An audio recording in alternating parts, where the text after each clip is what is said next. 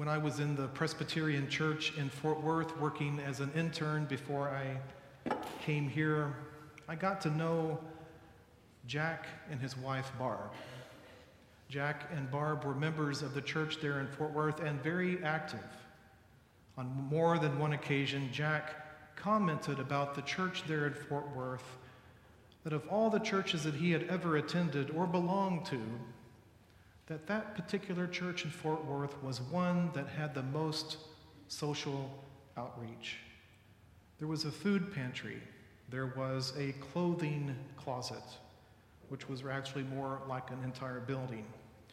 There was a dental clinic and a free legal advice center. The church, on a regular basis, at least once a year, built a house for Habitat for Humanity.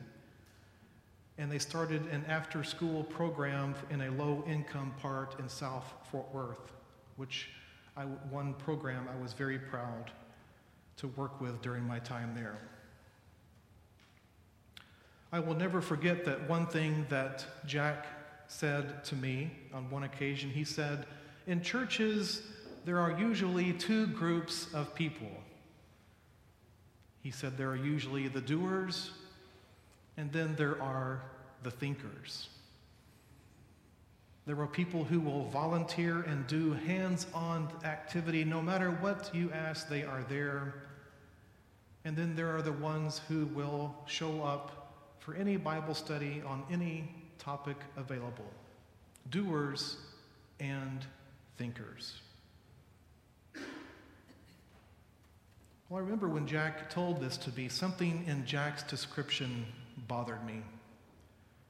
Maybe that's what happens when I hear people try to divide people up into two groups that are based on stereotypes. Maybe. But maybe part of what bothered me about what Jack said, doers and thinkers, is that it does contain an element of truth. I know people who are great learners, but the thought of getting them to deliver meals on wheels or hammer a nail into a piece of wood just terrifies them. And I also know people who are great doers. You give them a task and they're right on it, but the thought of opening a Bible or joining a discussion about faith simply bores them to tears. But then I go back to my friend Jack. You see, the problem was Jack didn't fit his own description.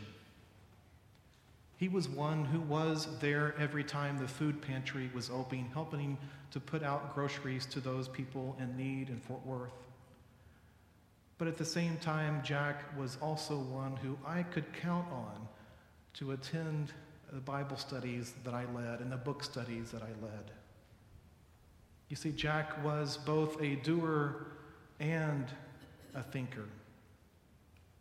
And when I think about who you are as a congregation, I see so many of you who are both active with your hands and active with your brains.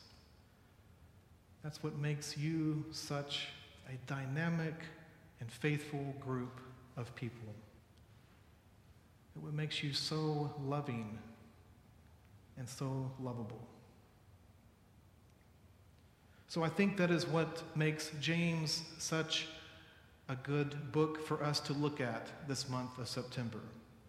James is concerned about both aspects, the doing and the thinking. James is concerned about living your faith. James wants you to do what you do for the right reasons. So first, let's look at the thinking part, or what we might call wisdom.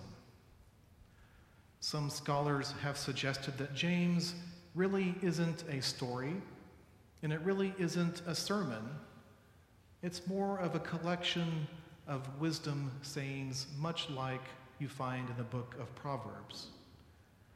So when you are at home reading the book of James for yourself, or when you are listening to it on your smartphone, it's easy to pick up little nuggets of wisdom. My brothers and sisters, do you, with your acts of favoritism, really believe in the glorious Lord Jesus Christ? You do well if you really fulfill the royal law according to the Scriptures. You shall love your neighbor as yourself. Mercy triumphs over judgment. Faith by itself, if it has no works, is dead. So you can read James and get these little nuggets of wisdom, but it's not wisdom for wisdom's sake. James is heavy on action.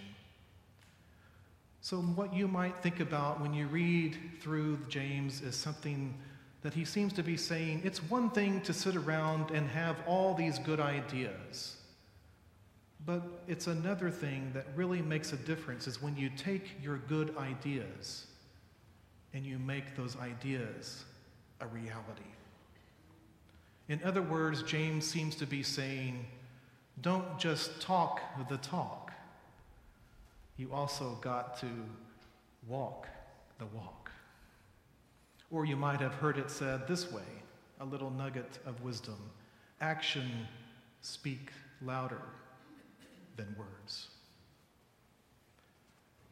So I think James is on to something that is helpful for us when we talk about the formation of Christian character, because it is a combination of both wisdom and action. James wants us to be people of character, and he knows that character is shaped not by what we think, but character is shaped mostly by what you do. And when you read and study James, you might think of people in your life like I thought about my friend Jack back there in Fort Worth. But what I really think will happen is that when you look at James, it will help you to see Jesus in a new way. For remember, Jesus came preaching, teaching, and healing. He was a thinker and a doer. He proclaimed the good news of God's salvation, not only in what he said, but also in everything that he did. And that's what makes Jesus a person of character, because what he thought and what he said and what he did, they all lined up. He was centered, he was grounded and integrated. He was a person of character whose character reflected nothing less than the Spirit of God. To everyone he met, Jesus knew that they had experienced the divine. So read James through that lens. James wants us to be people who do, but also that we are people who do what we do for the right reason. And so in order for you to do what you do for the right reason, you need some sort of wisdom that grounds your actions, something that undergirds your actions in something that is faith-based. Because we all know that you can do the right thing for the wrong reason. You can do the wrong thing for the wrong reason. James wants us to do the right thing for the right reason. And so, how James undergirds his actions is pretty simple. He grounds it in what the scripture from Leviticus, you shall love your neighbor as yourself. So James seems to be saying that if you understand that as your overriding principle for everything that you do, love your neighbor as yourself, then what you do is going to be good and honored by God. There are other ways to think about particular wisdoms that might ground your actions. For example, when I first came here, I remember Wes Walker saying, Well, I'm really kind of a golden rule kind of guy. Do unto others as you have them do unto you. And so, not that Wes is perfect in everything that he does, but if that is his overriding principle that drives his life, then you can rest assured, Wes, that what you do will be honored and blessed by God because you're doing it from the right source. My faith and my life were mostly shaped as a young man when I read the 9th chapter of the Gospel of Mark. Whoever wants to be first must be last of all and servant of all. So one of the questions that you might have for your homework this morning, what is your foundation for your action? What is it that drives you? Is it to be perfect? Is it to avoid shame? Is it to be right? Maybe God is calling you to some new principle so that you may love, so that you may show God's grace, so that you may show to others that mercy triumphs over judgment. So think about that this week. What scripture verse do you have posted on your computer at work? What scripture would you like engraved on your tombstone? What scripture would you like read at your funeral service that will encapsulate everything that you did? If you understand that about yourself, then you will act with integrity because you will be integrated into the Word of God.